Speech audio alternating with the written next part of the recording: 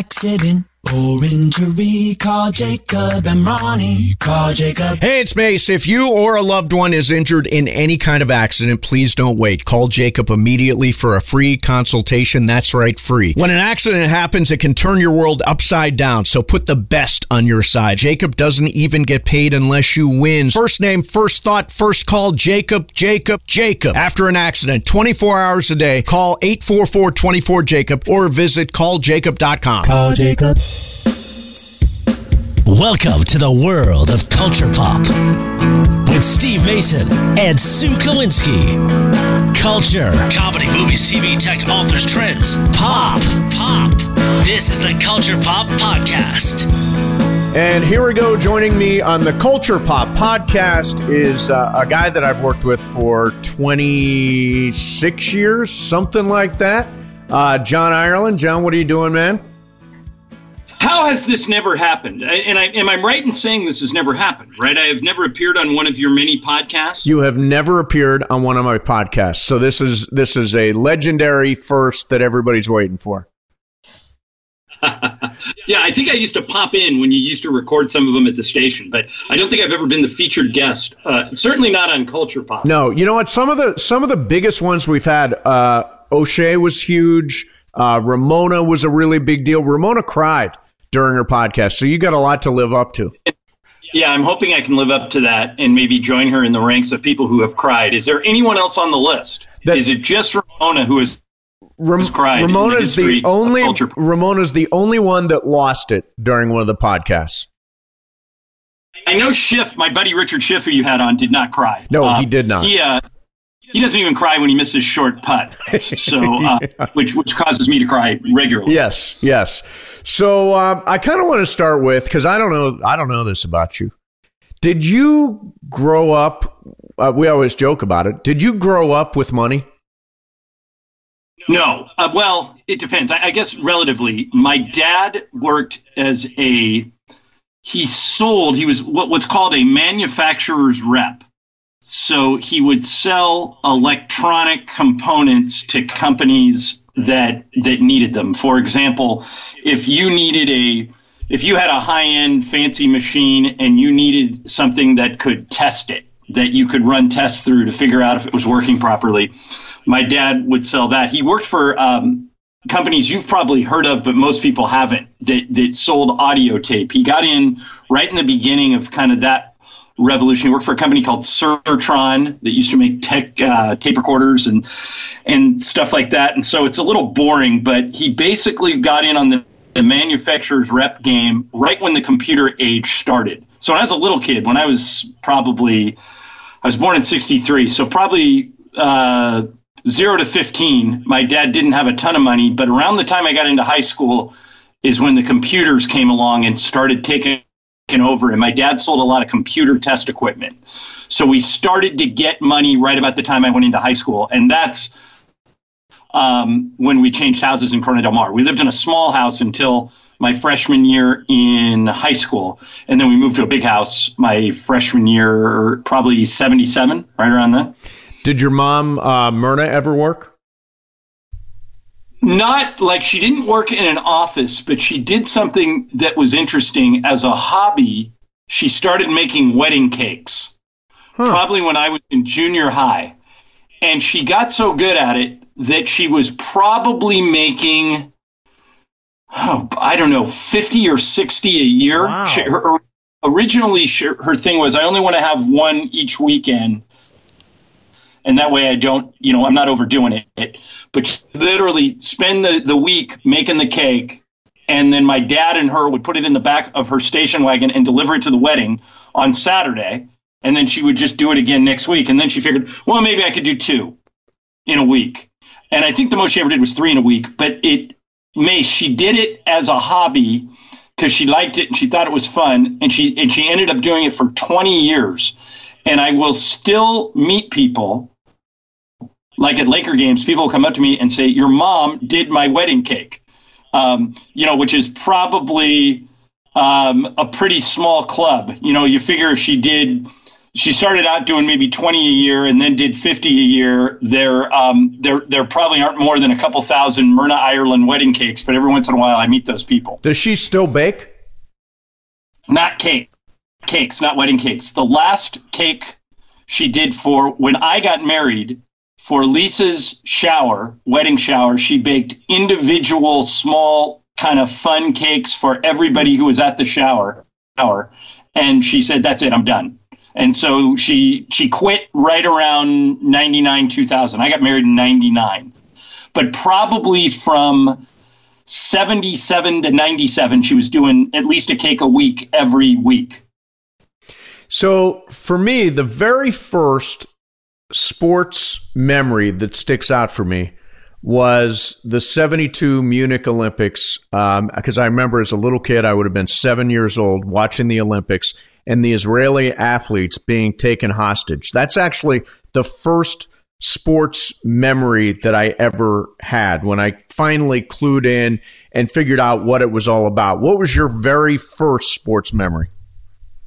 It's a good question. I've never thought about it. I remember that. I remember Munich, sitting around watching those Olympics. But I also remember watching the Lakers when they were winning 33 games in a row, which started so it would have been just before that. It started in November of 71 and carried into the start of 72. So that's the first time I, can remember like going home from school, getting excited. Lakers were on. They had this huge win streak going. They had Wilt Chamberlain and Jerry West and Gail Goodrich. And so you would go watch the Lakers back then on Channel 9 and Chick Hearn doing the game. So how old were you at that point? I was 9. I was either 8 or 9. I was born in 63, and that was 71, 72, so probably 8. So I think that would be it. The first memory I have, period, was my 4th birthday party. I remember we did, and my birthday party, you'll appreciate this because you're a baseball fan. My birthday is on July 15th, and I was a big sports fan, so my parents would normally throw me a party surrounding the baseball all-star game, which was normally on a Tuesday night. So even if my birthday didn't fall on the actual night of the All-Star game, we would celebrate it on the night of the All-Star game when I was little, because that was always the week that they would play the baseball All-Star game. So we'd have a bunch of people over to my house and we would do stuff and watch the All-Star game. But my earliest memories that I have as a human is I remember my 4th birthday party. And then the earliest sports memory I have is probably when I was 8. Yeah. How hard was it for you to find Lisa, your wife?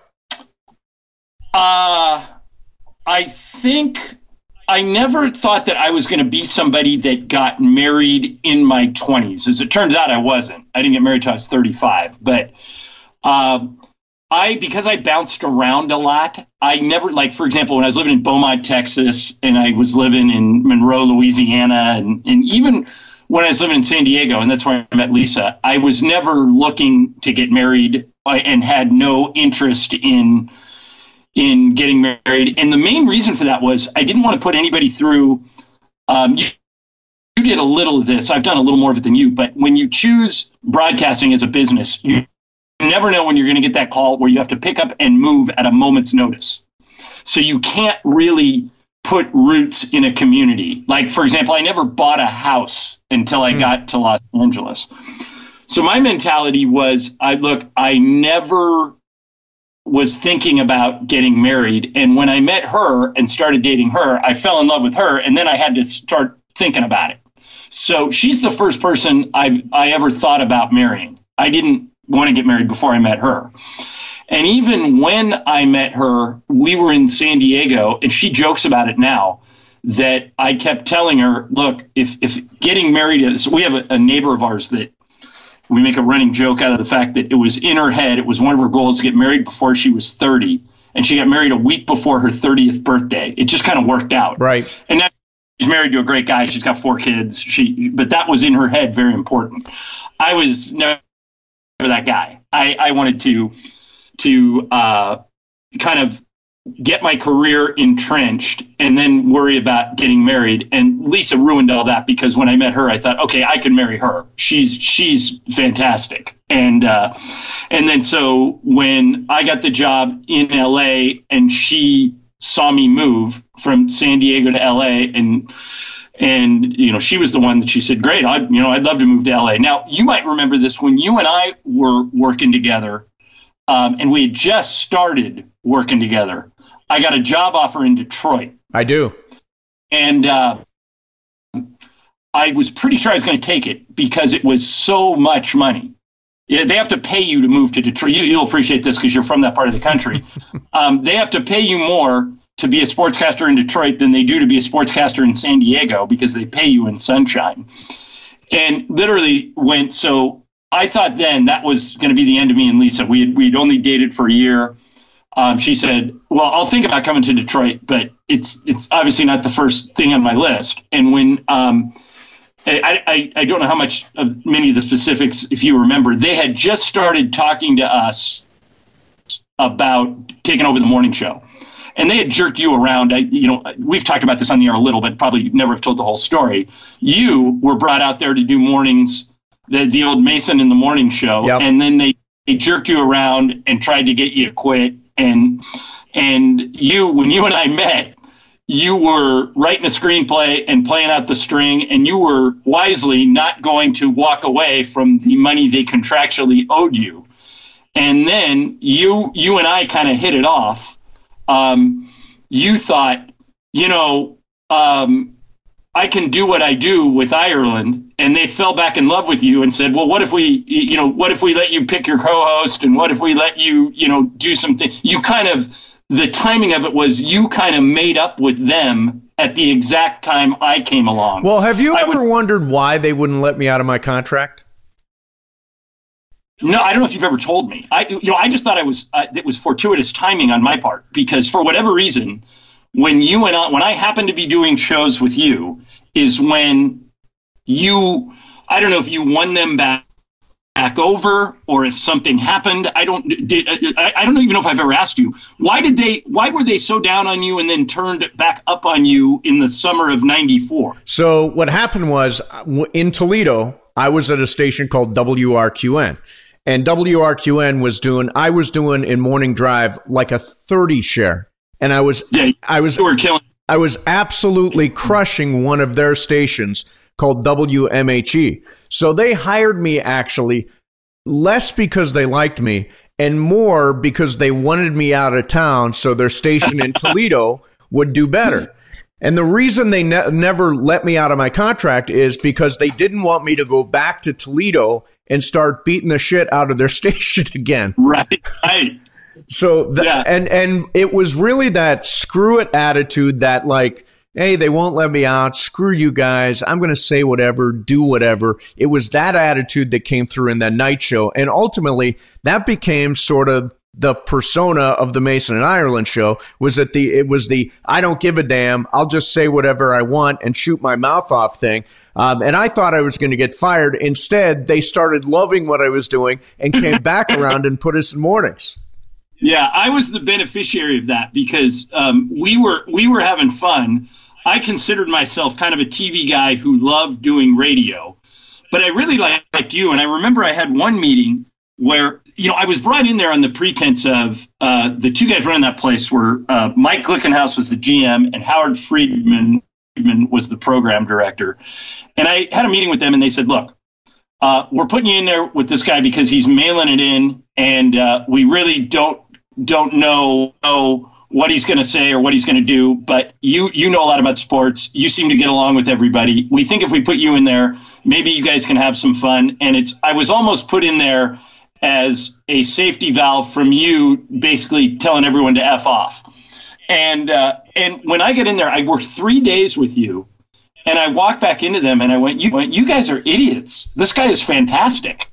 I don't know what is going on between you, but this guy's better than anybody you have on the air. And they had good people on the air at that point. They had like Rome and Hartman and Chet Forty and Hacksaw was doing it. And I go, this guy doesn't take himself seriously. He's smarter than hell. And they said to me, he goes, well, he hasn't been that way necessarily with others. And what I think was part of it was when you were working with doing that show with Rick Schwartz. Yep. Rick fought you for the con. He fought you for the steering wheel. Yes. And I think, and Rick's a good guy, and you and I both like him. Yeah. But Rick at that point really wanted to establish his own brand, and it was understandable. He was just getting started. I think this was one of the first big jobs he had in a market, and so I think that when you guys were working together, Rick, like every time you made a point, Rick felt like he had to top you, and it was less of a conversation than it was kind of a fight for the mic. Yep. And you guys were able to your credit, you guys were able to make that entertaining. But I think when I came along, I was more interested in what you had to say. And I think that the reason that you and I got along from the beginning was, they always say it's important who you follow. I followed Rick, who really fought you for the mic, and I was kind of the opposite. Like every time you made a point, I would say, well, that's interesting. Why do you think that? And then you would expand on it rather than no. You're wrong. Here's why. And I think that was the beginning of Mason and Ireland. That it was like, okay, these guys disagree on some stuff, but they genuinely like each other. Yep. And there's no tug of war for the con. And one thing you said to me in the beginning that I think has served us well, and particularly me well, is you said, you've kind of taught me radio from doing it, especially doing a two-man show. And you said the way you saw radio was there were generators and there were reactors. And you really loved being a generator, but you weren't necessarily a great reactor. Yep. And I think you're wrong about that. You're a really good reactor. You just didn't know it. I just think you needed the right person to react to. But what you're great at is being a generator. And so anytime I felt myself like trying to grab the wheel, I said, okay, I would say to myself, let Steve generate. Okay. And then whatever you generate, which you're great at, then we would take it down the road together. And I think that's what's kind of happened over the 20 plus years we've been together. So you and your dad were really close, and he passed away. I think people know our dads passed away very, very close to each other. I think within 2 months of each other. You were very close with your dad, and your dad had multiple battles with cancer, right? Yeah, first got prostate cancer, and then got colon cancer, and was able to basically control those two for 20 plus years. The one regret he had, and I get tested, Mace, all the time for prostate. I go in every year or every other year to get a prostate exam. Is that just for fun? Yeah, I wish. Just because he got diagnosed when he was in his 50s. But the one thing he told me never to do was, back then, when he was diagnosed with it, they treated it with radiation. And if you picture your prostate, it has a lining around the inside of it. And what the radiation does, if you get cancer, is it melts away the cancer, but it also melts away that lining. And so basically you have plumbing problems for the rest of your life because you have blockages. And so my dad, because he had radiation in like the 80s, he had to go in and have several surgeries to clear out his plumbing. So he basically, was getting operations once every 2 or 3 years. So the moral of that story is make sure you have a good prostate cancer doctor, because now they treat it in a million different ways, but very rarely do they go in with the chemo and radiation to the degree they did with him, because it buys you a whole bunch of problems later. But he was able to kind of manage that for a good 20 or 30 years until then, when he got into his 80s, it spread. And he died a week short of his 84th birthday. Now, your dad was younger than my dad when he died, right? Yeah, my dad died of a fall. He was only 74 years old. And my dad was a handful, as I think I've talked about on the air. He'd quit drinking. He'd quit smoking. but he was untreated bipolar. And so my dad would get into these manic highs, and he was on a manic high when he died. So imagine, his mind is racing, he's racing, and he loved gambling. He loved going to the casinos. And my dad was in a casino one day and ran to the ATM. He was running up credit cards. That's one of the byproducts of mania, is you just start spending money. He was running to one of the ATMs, and he fell and he hit his chin right on the edge of the ATM, and it snapped two of the vertebrae in his spine. So he was immediately paralyzed from the neck down. And then we had a really a series of tough decisions, because heart surgery and surgery to stabilize his neck. And in the end, there was really no choice but to let him go. But yeah, he went in it was a really rough way. You remember how broken up I was. Your dad had more of a slow fade where you got to say the stuff that you wanted to say, I think. My dad just went all of a sudden. It was just like, bam, he was gone. Yeah, and the hard thing about making the decisions that you and your brothers and your mom had to make is, you don't know how happy he would have been to had to have lived with the paralysis anyway. You and I talked a lot about that when they get to the end, quality of life becomes a really big deal. My dad had, because of my access, basically just because I'm a Laker announcer, I had a relationship with Patrick Soon-Shiong, who is trying experimental cancer treatments. For people who don't know, he's the richest guy in LA. He's a doctor. He owns 5% of the Lakers. Yep. He's the bought Magic Johnson share when Magic had to. He owns the LA Times now too.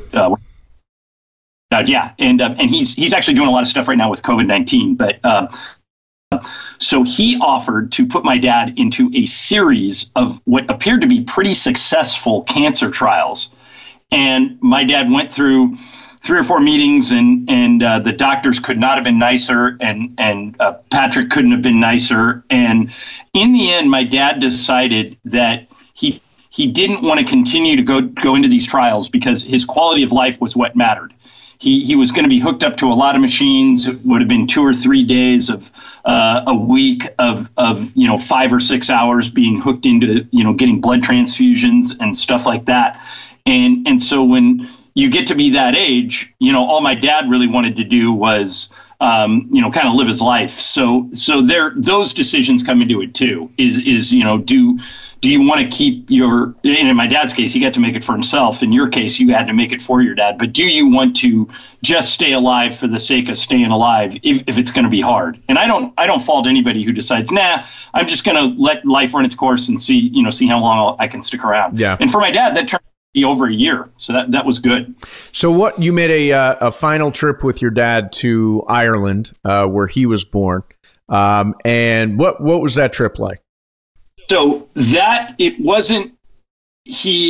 took it in 2009. I offered to go back with him in 2015, and he didn't want to go back. He knew in 2009 that it might be the last time he went. Now, I've gone back since. My mom wanted to spread his ashes in his church. My dad grew up in a very small town in Ireland. Everything in Ireland is based on what county you grew up in. My dad was in Northern Ireland outside of Belfast in County Down. And the town he grew up in is tiny, man. It's like everybody knows everybody. Now there's a lot of resorts there. You'll appreciate this. It's probably most famous now because it's where they film a lot of Game of Thrones, or where they filmed a lot of Game of Thrones. So one of the big issues of tourism there now is you can take the Game of Thrones tour where you can go back and look, and the hotel where my dad and I stayed, and where I stayed when I went back, is the hotel you stay in if you're going to take the Game of Thrones tour. But it's weird that I think you came to my dad's service when I did his eulogy. The thing I said, the most amazing gift my dad ever gave to me was, I don't have an Irish accent. So here's this guy who gave me everything. And you've met my dad. You heard him talk. I mean, the first thing you notice about him is he's got this pretty heavy Irish brogue. But where I, back then, growing up and learning how to talk in the 60s and 70s, I think your dad worked for Kodak. Yep. My dad was always from early in the morning until late at night. So my mom basically and all my teachers taught me how to talk. Had I been hanging around with my dad a lot, I wouldn't have. I would have had an accent for sure, and I probably wouldn't be doing what I'm doing. I mean, in the history of the NBA, there are no play-by-play announcers, and I don't think there are any sports talk show hosts who have ever had an Irish brogue, but somehow I lucked out. So at some point you find yourself sitting in a doctor's office with Lisa, and the doctor tells you that she's got breast cancer. What are those moments like after that? Well, in her case, she had thyroid cancer when she was younger, and she felt a lump, and she thought, this doesn't feel, she had already gone through thyroid cancer, and she said, this doesn't feel right. So she actually went to get it checked on a day that you and I were on the air. And the matter of fact, I think that's the first time, I cry a lot at movies. I think when I told you and Singer was the first time I ever cried in front of you. I don't even know if you remember that, but I got through the show, and at the end of it, I had found out right before the show. At the end of it, I told you guys, and you two were the first people I had told since Lisa told me. And so she goes into and finds out about it. And because she had gone through thyroid cancer, she decided to be uber aggressive about it. You can get a lumpectomy if you get diagnosed with breast cancer, which is they can just take out the lump. But if that happens, there's a 5% chance that it could come back.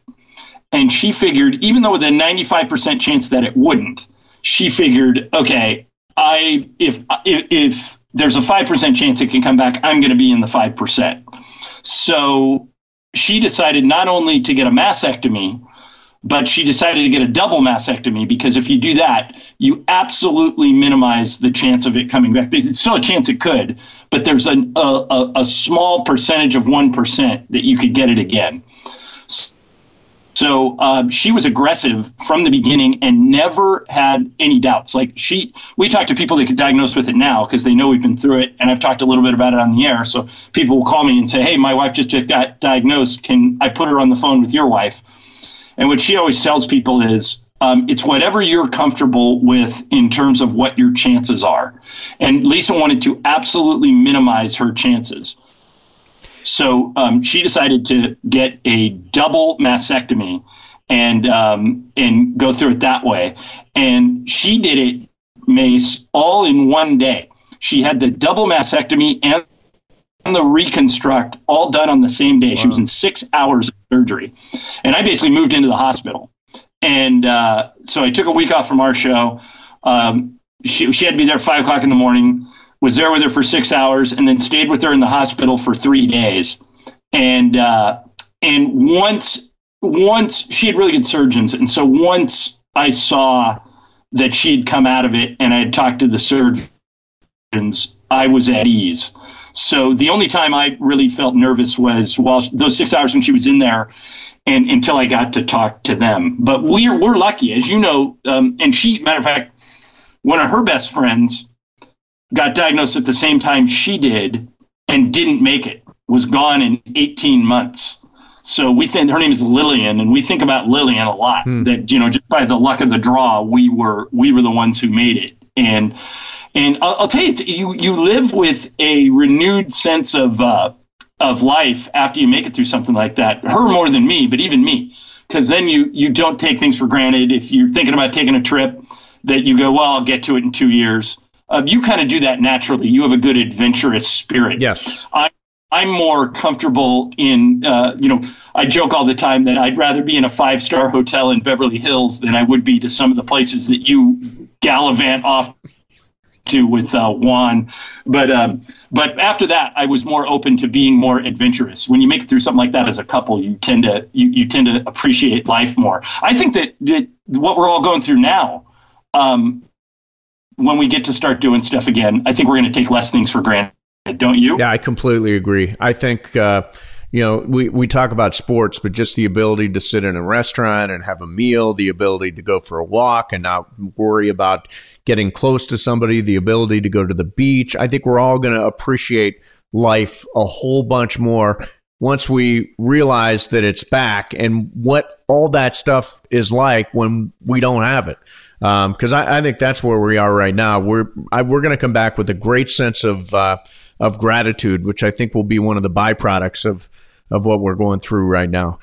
Now, I think what normally you are, like I said, you are of the two of us, the more adventurous one. Like you've often said, you can't wait till driverless cars get here, and you're like the first one in on a lot of new technologies, and you would consider putting a chip in your arm. And I always joke that I'll wait till you do it, see if you survive it, and then I'll do it.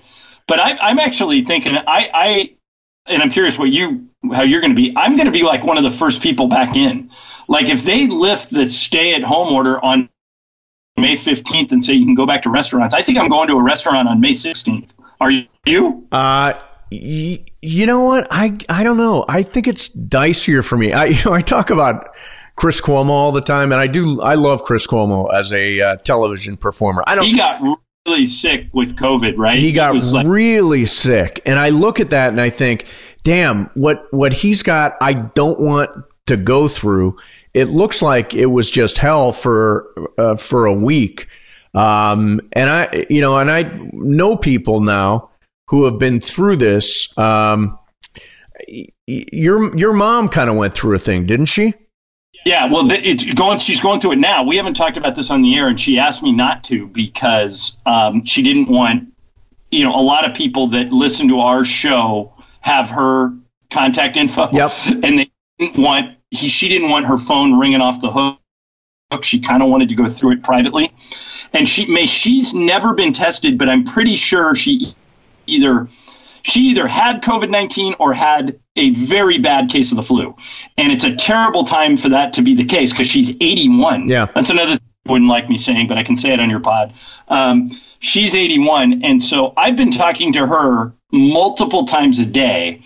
And you've been really nice about it. Like you've been texting me every day, checking on her. A lot of my friends have, because I've shared it with people that are close to me. I don't even think Lindsay and Funchess know that my mom's been going through this, but she couldn't eat. Her temperature, and this is when I got really scared, her temperature was going up 2-3 days in a row, got up to about 102. We got her temperature down. We got her eating something, and just yesterday is the first time she says she's felt like herself. We have a woman who you and I work with. I won't say her name because I don't know if she wants it out there, but you'll know who I'm talking about, who we really like in our office, that got diagnosed with COVID-19 right at the beginning. Yeah. And so my mom's been talking, and they had incredibly similar symptoms. And my goal from the beginning, I think I told you, was to keep my mom out of the hospital. As long as I could keep her out of the hospital, I was fine. And it wasn't until you and I are taping this on a Saturday, it probably wasn't until Monday of this week that I felt I had cleared that hurdle. And it's funny, I'd gone down there. I've been down there 3 or 4 times just to drop stuff off for her, and have, all I can do is wave to her from the window. I don't even know if you've done that. Have you physically seen your mom in the last 3.5 weeks? No, I haven't. I talk to her first thing every morning. I give my mom a call, but I have not seen my mom, and frankly don't know when I'll be able to. Juan's parents are in the same boat. His mom is, I think she is 70 something. And his stepdad is in his 70s also. I mean, I don't know when we're going to be able to see our parents and actually be in the vicinity of our parents. I by the way, I have checked in a lot on Myrna, because for me, the idea, now that my dad's gone, the idea of losing my mom is like the most terrifying thing I can think of. Well, it's really like this in this type, and people are losing their parents in this type of thing, but to lose them without ever, getting to stay with them or help them through what they're going through it would be just incredibly frustrating. At one point she said to me, she goes, "Gosh, I've been so careful. This is like completely unfair if I've got it." And like I said, her doctor said, "We're not going to test you unless we're going to change your care, but we're going to treat you as if you have it." And so, yeah, losing him in the coronavirus would be awful. And I don't know. Do you have any sense where we are in the time continuum here? It's like I don't know if I'm going to be able to be in the same room as my mom in a month, in 2 months. I just have no sense of it. Do you? I think this is not going to change a lot for people who are seniors or are in high risk groups. I think it's going to take a while. I mean, it may be a couple of months before I'm in the same room as my mom and my not stepdad, Leo. Right. Well, I'm happy for Donna, your mom, because she has Leo. Yes. My mom has been going on 4.5 weeks completely by herself. And the good news is that her neighbors are all looking out for her. And so she has what we call an outside the window visit several times a day. Like several people check on her and they'll text her and say, "Hey, I'm outside your window. Do you need anything?" She's getting deliveries. 2 of my best friends from high school that still live in Corona Del Mar have been, helping out with, like, if she needs chicken noodle soup, like I'll call my buddy Mark and he'll take it down there. And so we've been able to manage it, but I'm happy for Donna that she's got Leo with her and that, they can kind of go through it together, because it would be hard if you're that age to go through this by yourself.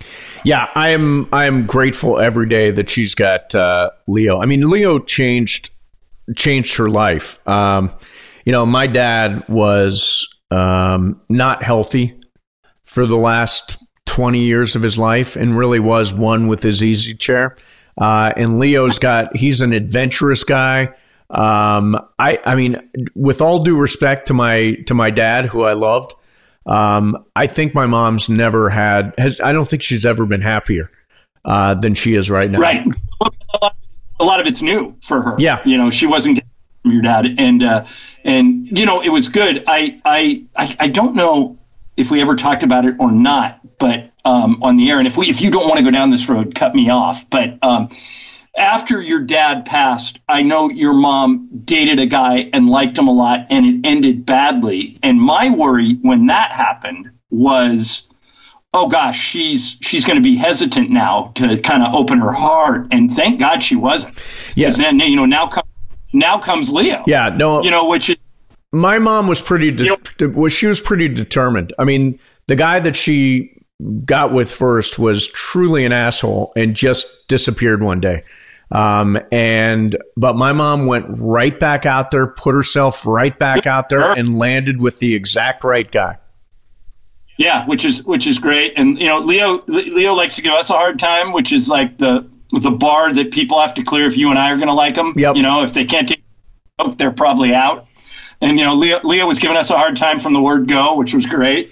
Yeah. And yeah, he rolls. I've always thought that's kind of the bar with both of us, that if you're going to be in our world, you better be able to not only take a joke but be the butt of the joke. Sometimes I think that's why Lindsay has adjusted so well. Yep. Is that just started giving it to her the second she came along, and our attitude is always like, well, if they're going to get offended by this stuff, then they're not going to make it anyway. And, Amanda was great at that. Greg was great at that. And now Lindsay just hit the ground running because, with you and I, if you can't laugh at some of the bad stuff that's going to happen at you, then you're not going to make it. Yep. I have a sense of humor about this stuff. So you've got a son named Jack. I've gotten to know Jack. Jack knows my birthday, which I always appreciate. He could cite your birthday, and if you've ever told him your mom's birthday, he could probably tell you that. So when did you and Lisa first find out that Jack was autistic? His there's a thing if you have kids now. You and I started going to school when we were in kindergarten. There's now a thing called pre-K. And he was in a pre-K class, and his teacher came over to our house one day to see us, and they said, so he was 3, maybe 3 going on 4. They said, we're having trouble connecting with Jack. He seems to be in his own world a little bit on certain things. And we want you guys to be aware of it. And so then when that happens is you take him to get tested, they figure out whether or not he's on, now they call it the spectrum, on the autism spectrum. And it became pretty clear as he got a little older and we saw the kids that were exactly his same age that he wasn't progressing, at least mentally, as quickly as they were. And we knew. And we look at that, Mace, as kind of a blessing because we were able to throw the kitchen sink at him when he was little to try and get him to be independent. Because if you're a parent of a special needs kid, and ours is fairly high functioning, so we consider ourselves pretty lucky. But what you're in a race to see if you can mainstream him. And we don't know yet. Jack is 18 now. We don't know if he'll ever be able to like live on his own or drive a car or stuff like that, because autistic kids are normally 2 to 3 years behind other kids on the spectrum. So Jack's 18, but it's more like he's 15. So, but we're pretty hopeful. We think he's been able to find ways to, I think he can have a job. I think he'll be able to go to college. I think he loves cars, so I hope he'll be able to drive. It might not be till he's older. Of course, like I always laugh, Ben Lyons our buddy Ben didn't get his driver's license till he was 25. That's right, New Yorker. Yeah. Kids nowadays, there are kids in Jack's high school class that don't have their license just because they take Uber everywhere. So he may not need it as much as you and I would. Remember how excited you were when you first got your driver's license, and it was this whole new world of freedom. I used to really worry about that. I don't as much anymore. But we think he's got a real shot at having a pretty normal, fulfilling life, which is what you want if you're a special needs parent. Does that make sense? Yeah, it did. Do you ever think he'll be able to live on his own? Yeah. Matter of fact, he would tell you that he would welcome Lisa and I going on a vacation for a week and leaving him here. We have never done that. But yeah, he now does all the things. He's a rule follower. Yep. So he has to take certain medicine every day. We don't have to remind him that we had an incident. I think I talked about this on the air. I can't remember where within the last year, I actually missed a couple of Laker games because of this. He had a seizure, an epileptic seizure that came out of nowhere, and we had to take him to the hospital, have a bunch of tests run, and he's come out of it. He's never had a second one, but as a result of it, he has to take a certain amount of medication to minimize the chance that he'll ever have another one. And we never have to remind him to take it. We never have to remind him to check in. He has monthly visits with a doctor that have now been switched over to Zoom visits. And he does those without Lisa, without me, and he checks in on his own.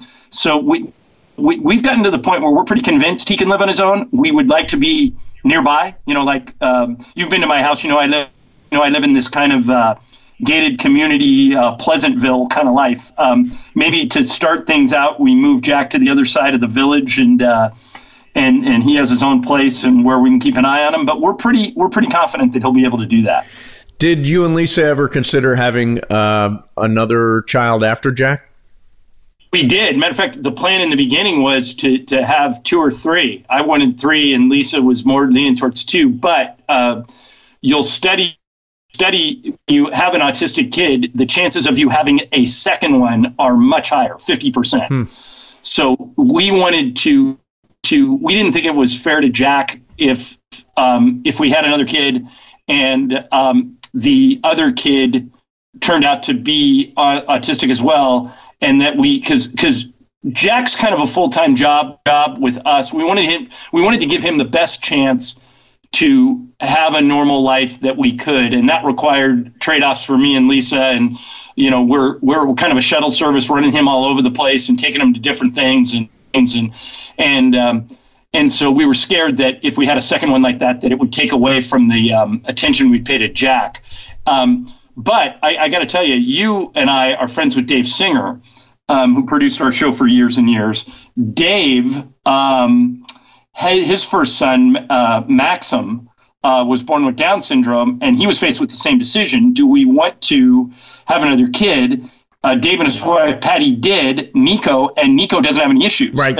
So that's going to be, I'm really happy for Dave and Patty because, when they're gone late in life, Nico will be there to help Maxim if he has any issues. That's something we're going to have to develop with Jack is, God forbid, if Lisa and I got hit by a bus, how can Jack make it through life without us? And we're getting there. He's developing friends and uncles and cousins and other people that we think could run with the ball if something ever happened to us. But I've told Dave before that I'm really happy and a little bit jealous that they have Nico, because Nico's such a him, he's such a great kid. He is a great kid. And that they'll have Nico there to look out for Maxim when Dave and Patty aren't available. So that's the other side of not having a sibling is that Dave and Patty have that advantage over us. Not that it's a competition, but there's another side of it that I'm happy for them that they get that too. So when do you officially feel like you became a grown-up? What was the moment? Are you? You know me pretty well. You sure that's happened yet? You've been through a lot of stuff. At some point, you said, "Okay, I'm grown up. I am John Ireland. I know who I am." What was that point? It definitely was after I got married. I still didn't feel like Lisa. We joked that I'm 6 years older than her, and the difference between you and Juan, you're on my side of that equation too, right? Juan's younger than you. Yeah, are. Juan's 10 years younger than me. Okay, so you know the drill, and I think it's true in your relationship as well. Lisa jokes that she's noticeably younger, but noticeably more mature than I am. Wouldn't you say that about the two of you as well? 100% true. Yep. So you and I needed, somebody to kick us into maturity. But I'm okay with that. That I do like doing things that are kind of dumb and stupid and there's the ultimate the guy that you and I both know that has never grown up, who's the ultimate Peter Pan, is Bill McDonald. Yep. And Billy just has never grown up. He's raised 3 adult sons, and now 2 of the 3 sons are married. And Billy will tell you that they're more mature than he is. And I love that about him. I think that growing up is overrated. But so I don't duck your question. I would say when Jack came along, I had an overwhelming sense of, okay, now somebody's paying attention to how I behave, and I'm setting an example for someone else, and now I have to live up to it. I can't just eat ice cream for breakfast every day and not have a consequence to it. So when Jack came along is what kicked me into being a grown-up. Now you don't have kids, so what was it for you? God, that's a weird question for me. And you've always been taking care of your mom and dad since you were, in high school and college. So you had to grow up faster than I did anyway. Yeah, it's funny you say that. It was probably the first time I bought my mom and dad a house. That was probably it, when I felt like I was a responsible person, because that was always a goal of mine. Well, I'll tell you this. So when I was growing up, I knew I was gay all along. From the jump. And I always felt like I would be rejected by my mom and dad when they found out I was gay.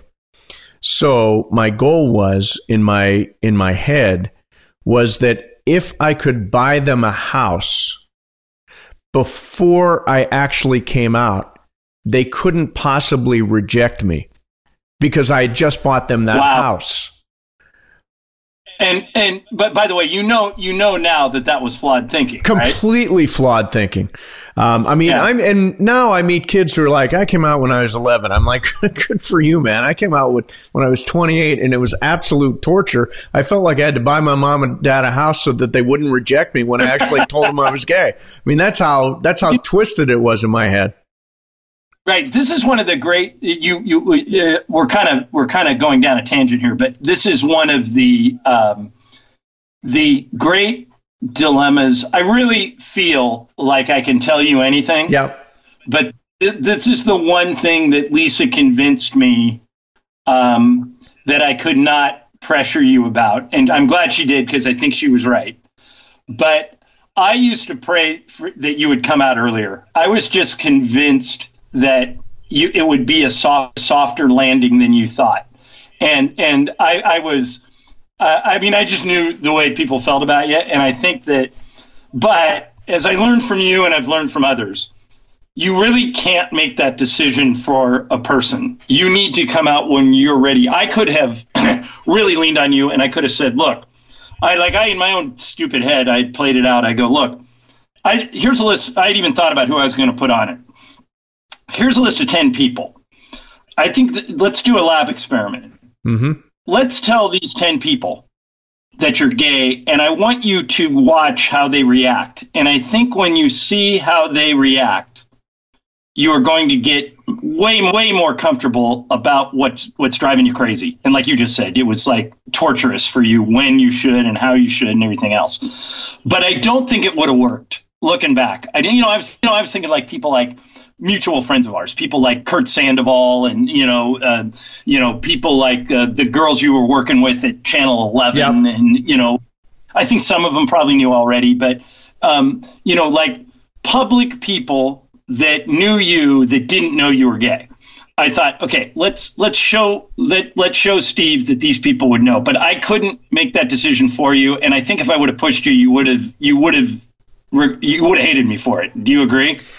Yeah, I mean, I think everybody needs, this is why I hate outing so much when somebody gets outed. It's such a personal decision. But like through the 90s, when I was really starting my career, when I was in Toledo, and then when I came to Extra, I always felt like my life was a house of cards. Like the moment that became public, it would all come tumbling down. And everybody's got their own clock. Like I didn't want to come out to my parents until I was with somebody, because then they would feel better about it because I was actually with somebody and I wasn't in it by myself. Right. I mean, there are lots of little decisions. Here's something that I think about a lot. So I was accepted to Bowling Green, and I was given a full academic scholarship, which was incredible.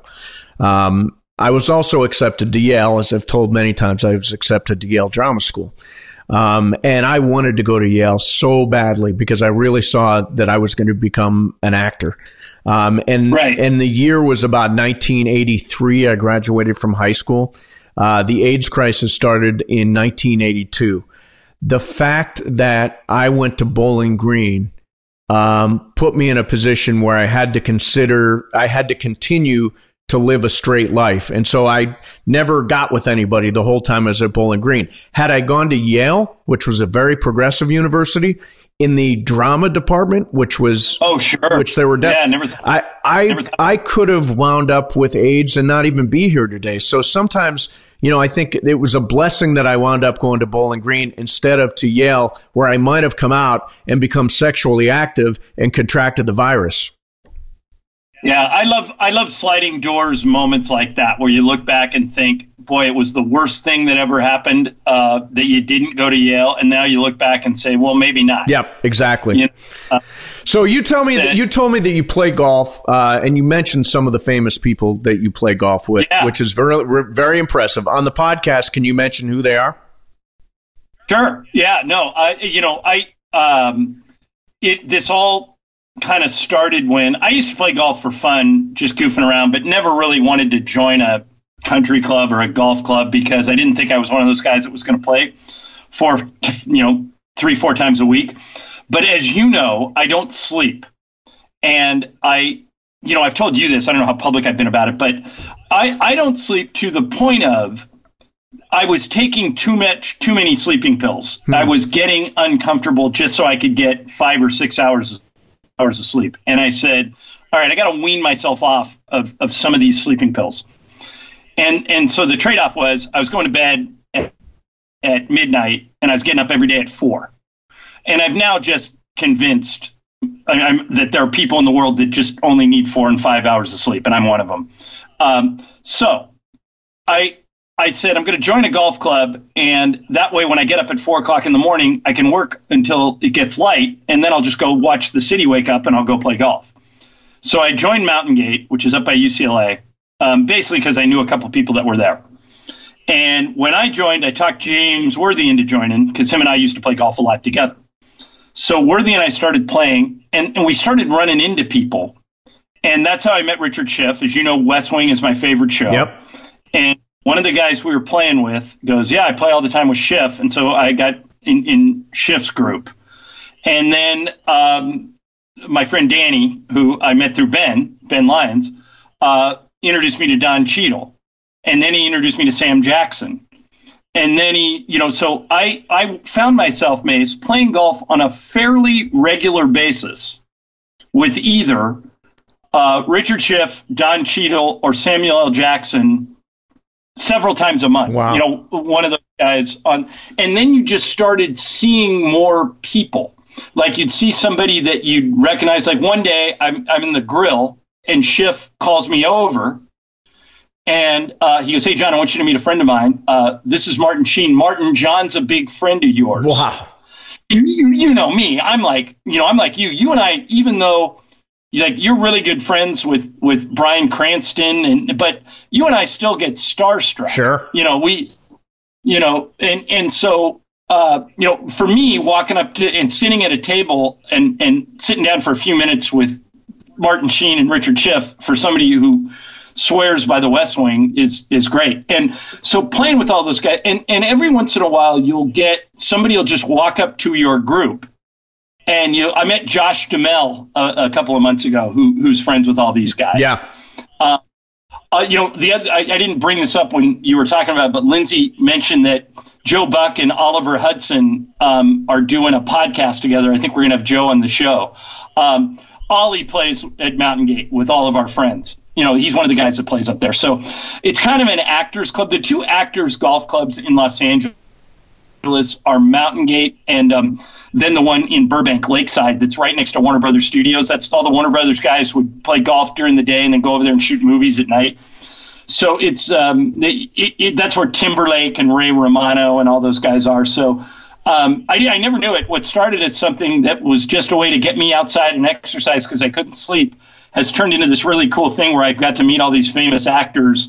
And now I get to, see them on a semi-regular, Mountain Gate, like every golf course, has been closed for however many weeks. Sure. But it'll be back up and playing soon. So you have told me that you have a friend that smokes weed 24/7. Yeah. Would I be able to identify this person as being stoned? No. Really? Completely functional stoner. Wow. And well, you would be able to smell him coming, if you know what I mean. Yeah. But this is a single guy, a little older than us, not much, lives in a palace in Beverly Hills, throws great parties, and at his parties, Mace, he has a pot bar. He has 7. Now you could tell me 3 or 4 different kinds of pot. I couldn't. I'm not a pot guy, so I don't know. But you would walk up and go, wow, this guy's got everything under the sun. And that he lives his life as a functioning stoner. So much so that I would Steve, if I played with this guy and played 18 holes and, he's got his vape going, yep. From hole number 1 to hole 18, I personally would not be able to drive home. He's taking meetings and having lunch and walking to his car and driving home, and he's completely functioning. I would imagine when you get stoned, you reach a point every time where it wouldn't be smart for you to get in a car or do anything, like that. But this guy, hey, I think he's perpetually stoned. Yeah, no, I couldn't possibly. I mean, I get so friggin' stupid when I'm stoned. It's just a joke. The one time I've seen you in that stage was I was having, when you lived at your old place in Venice Beach, I was having dinner with 3 women right around the corner from your house. Like you could have from your front door, you could have hit a golf ball and hit the restaurant. Yep. And so I walked in and I was having dinner with Lisa and Amanda Brown and Jamie Maggio, all who are they were all dressed up and they're all kind of lookers and it seemed weird, this old guy having dinner with 3 hot girls. And I said, I need a wingman. And I called you and I said, hey, are you at home? And you said, yep. And I said, what are you doing? You said, I'm signing papers for the new house I'm going to, the one Juan and I just bought around the corner. I go, I explained the situation to you. And I said, I need you to come over here. I look like a pimp. I'm sitting here with these 3 women. You'll have a good time. And you said, I'll do it, but I'm warning you in advance. I have to keep 2 things. I have to keep signing these papers, and I'm really stoned. And I go, that's even better. And you walked in, and you actually undersold really stoned. Your eyes were as red as I'd ever seen them, but you were so much fun. You were like, they still talk about that you were like cracking jokes, and you were like, it was one of those Italian restaurants where the tables are really close together. Yep. And we were like holding court, like all the other tables. And I'm assuming other people in the restaurant knew that you were stoned, but maybe they didn't. I mean, you weren't slurring words. You just had really bloodshot eyes, and you were super funny.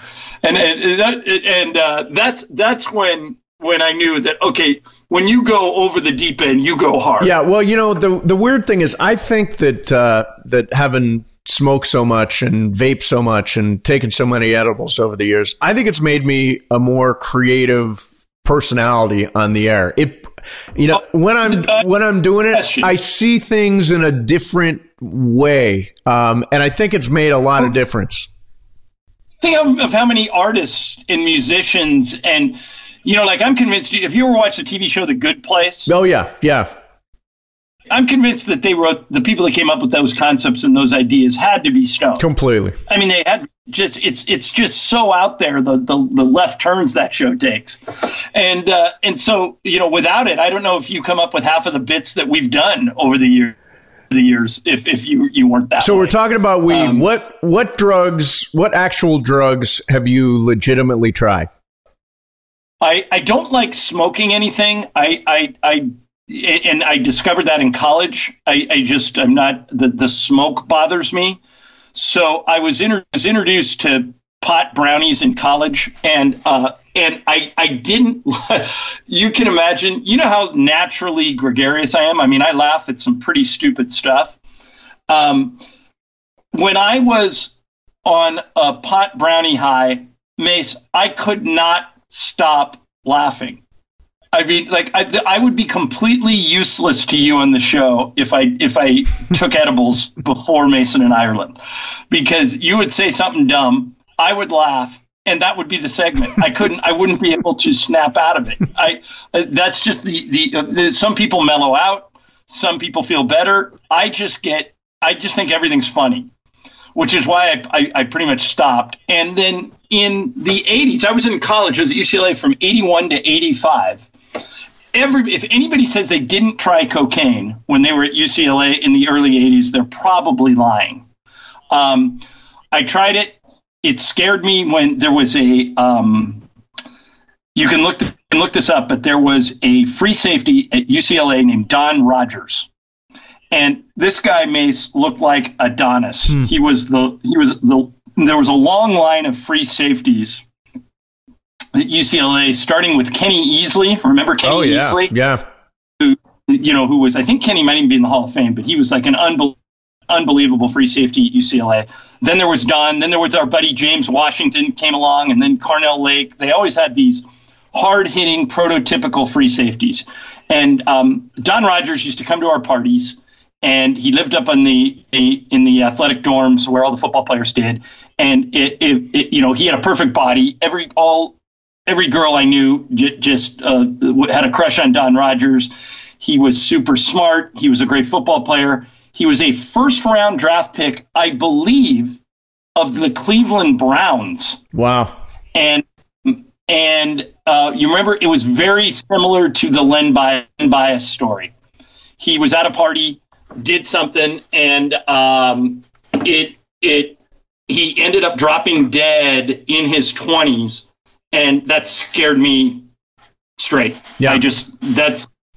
That's the last time I even thought about, even if I was at a party. And I don't know if those parties made their way to Ohio, but at UCLA, if you walked into a party in the early 80s, there was cocaine at every party. Well, we had, when I was a program director in Toledo, the record guys would bring cocaine.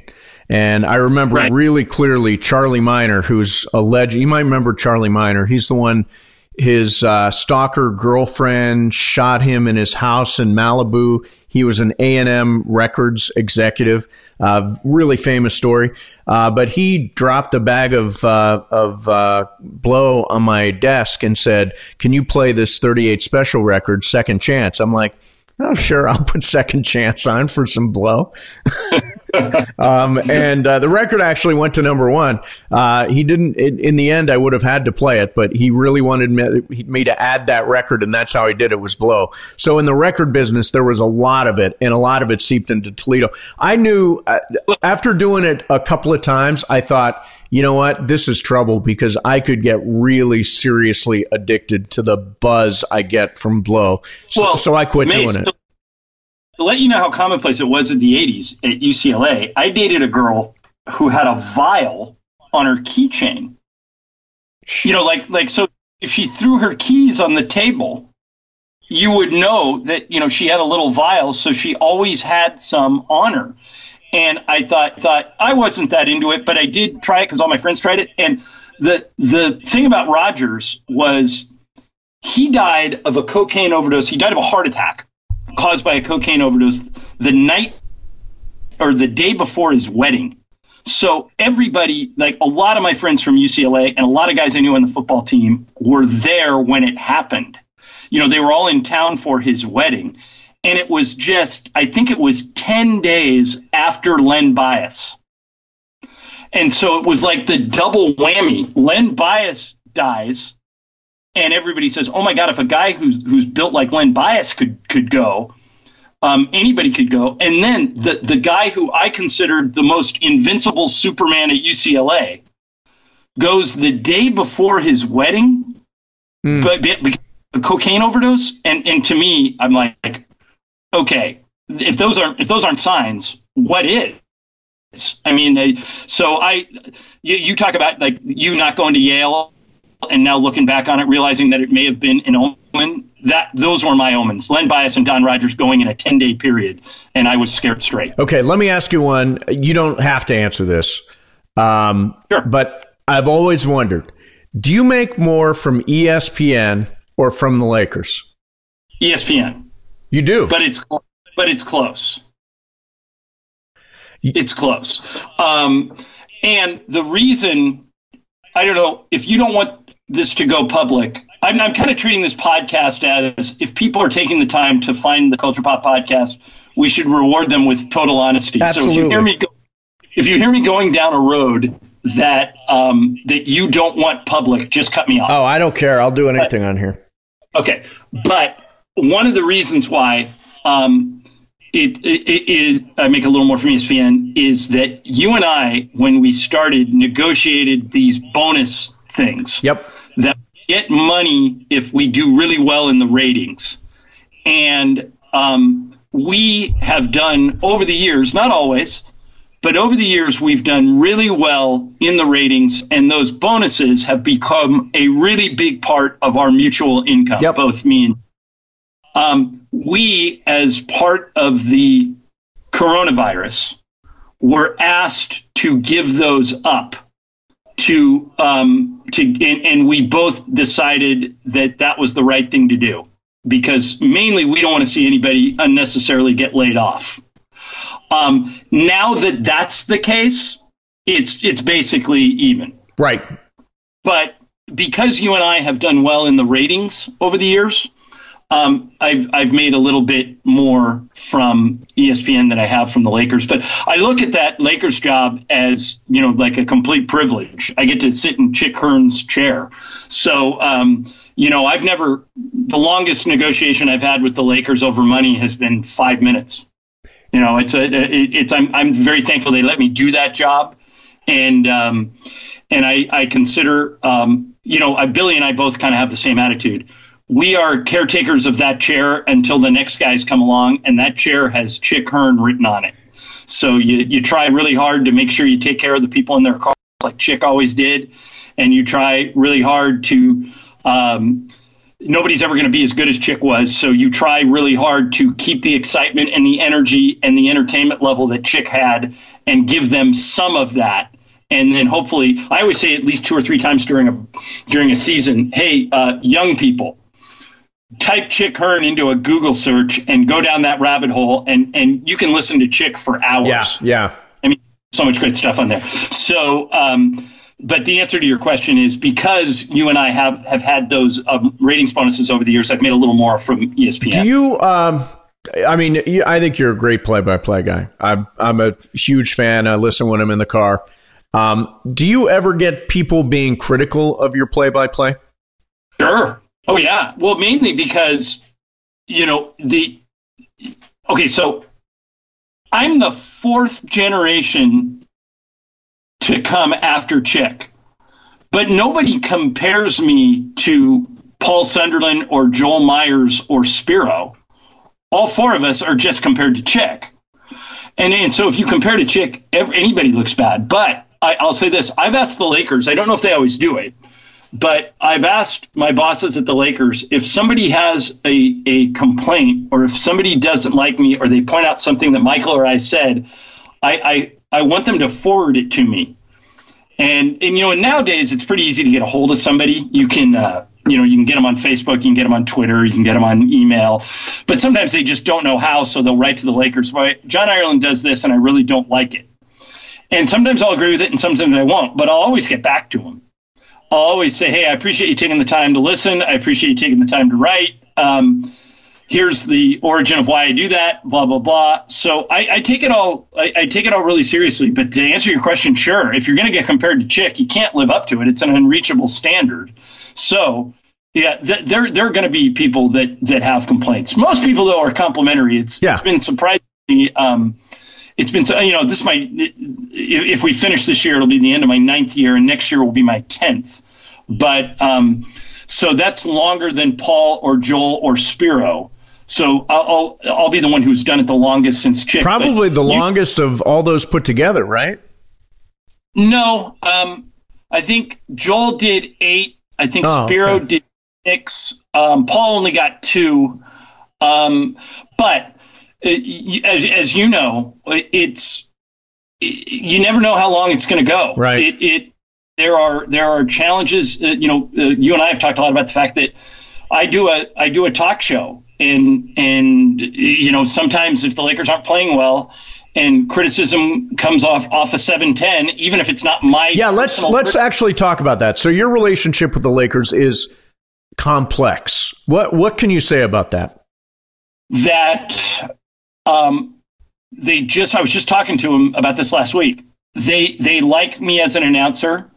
They openly wonder a lot whether it's worth the other stuff. And what I mean by the other stuff is having a guy on a sports talk station that at times is going to talk about things that are not what they want to hear.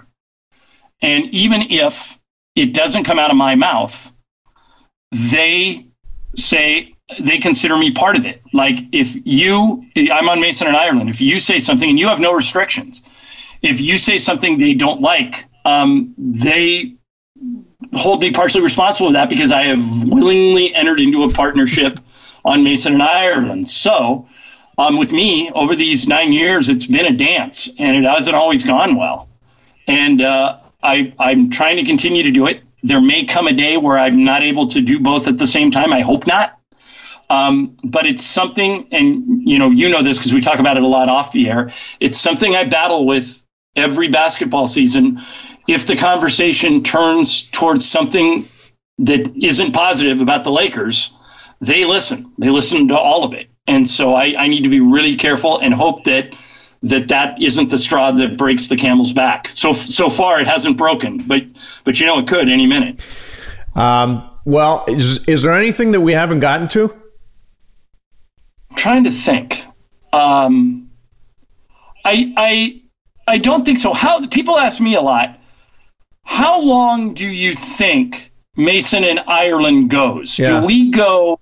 I always treat it like we're in whatever contract we're in is our last contract.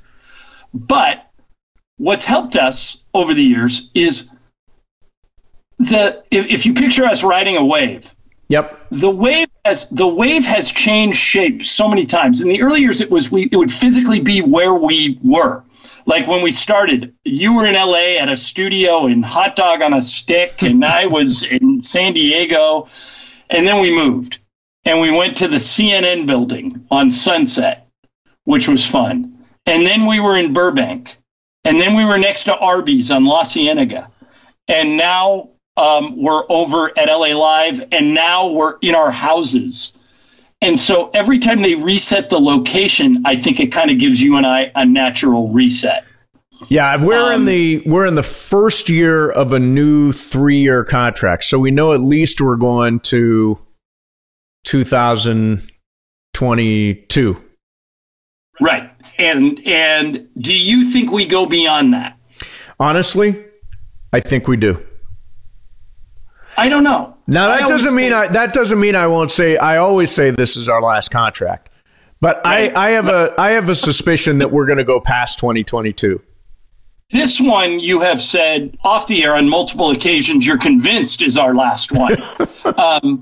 But you, what's fun about you is you talk about your bipolar, but where it presents itself is I try, like you came up with a great analogy once that if we were playing golf, I would tend to be in the fairway where you would be way out to the right, way out to the left, and eventually we may get to the same place, but we might end up on the green together. Yep. But you would have taken the extreme road, where I would have taken the more traditional one. Yeah. Like the joke we told on the air the other day was funny. When they gave us Lindsay, your first impressions of Lindsay were, wow, I don't know if she gets it. I don't know if this is going to work. Oh, let's be honest. I said she was going to be terrible. I thought they were literally trying to torpedo our show. Right. By the time it exhibited itself in a text to me, it was, the station is trying to screw us. I think I said, well, why would they do that? And you go, well, I just think they are.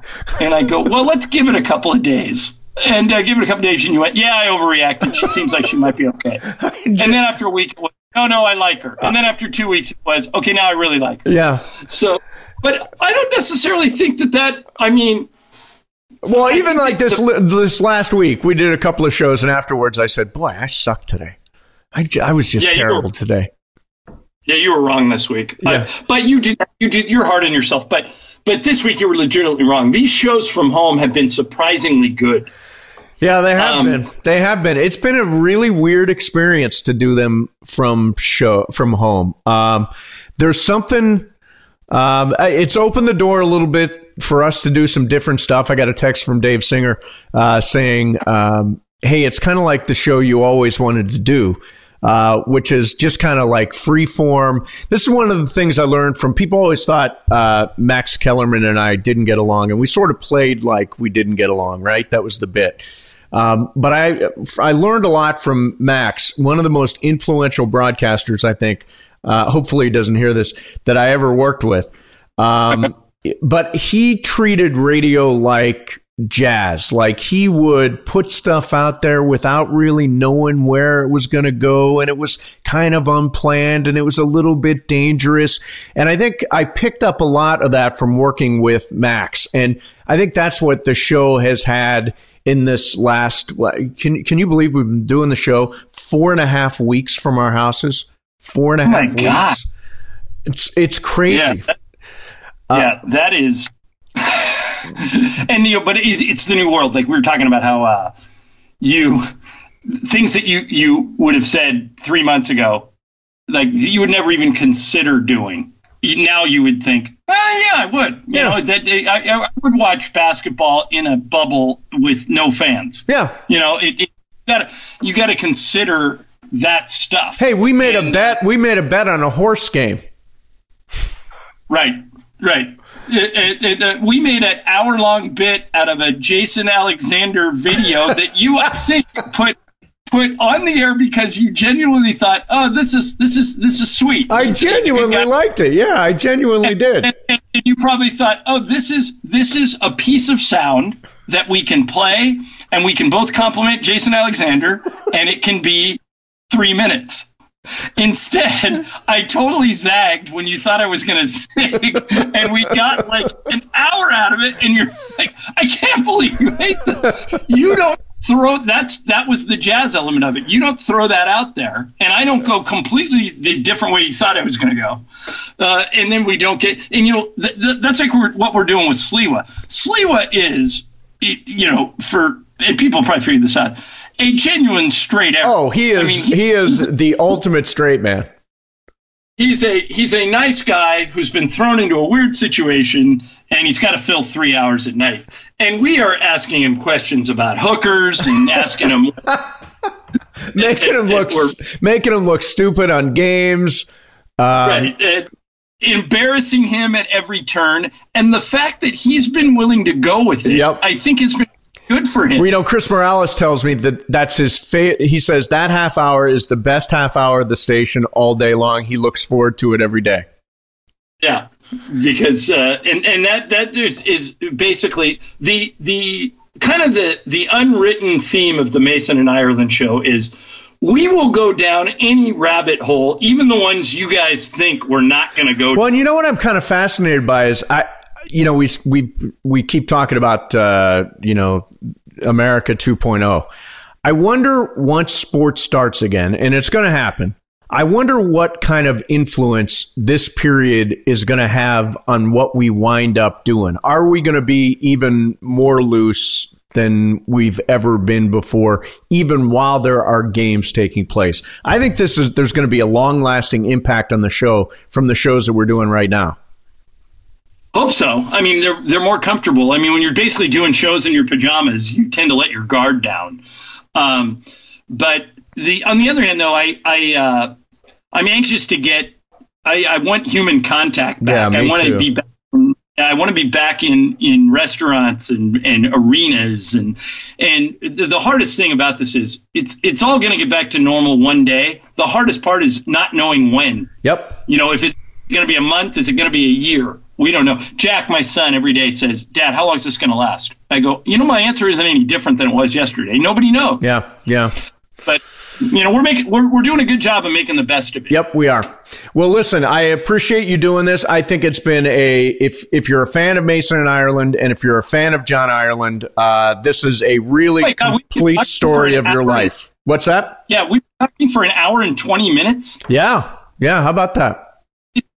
Wow, didn't think that. Okay, all right. So people will hear you and I together on Monday, and tonight I think I've figured out a way to get you into my online poker game. So I may see and talk to you on Zoom tonight, and if not, I will talk to you Monday at 2:55. Okay, cool, man. Hey, thanks for doing this, John. All right, have a great day. Yep, you too. Be sure to subscribe, rate, and review. We'll see you next week for an all-new episode of Culture Pop.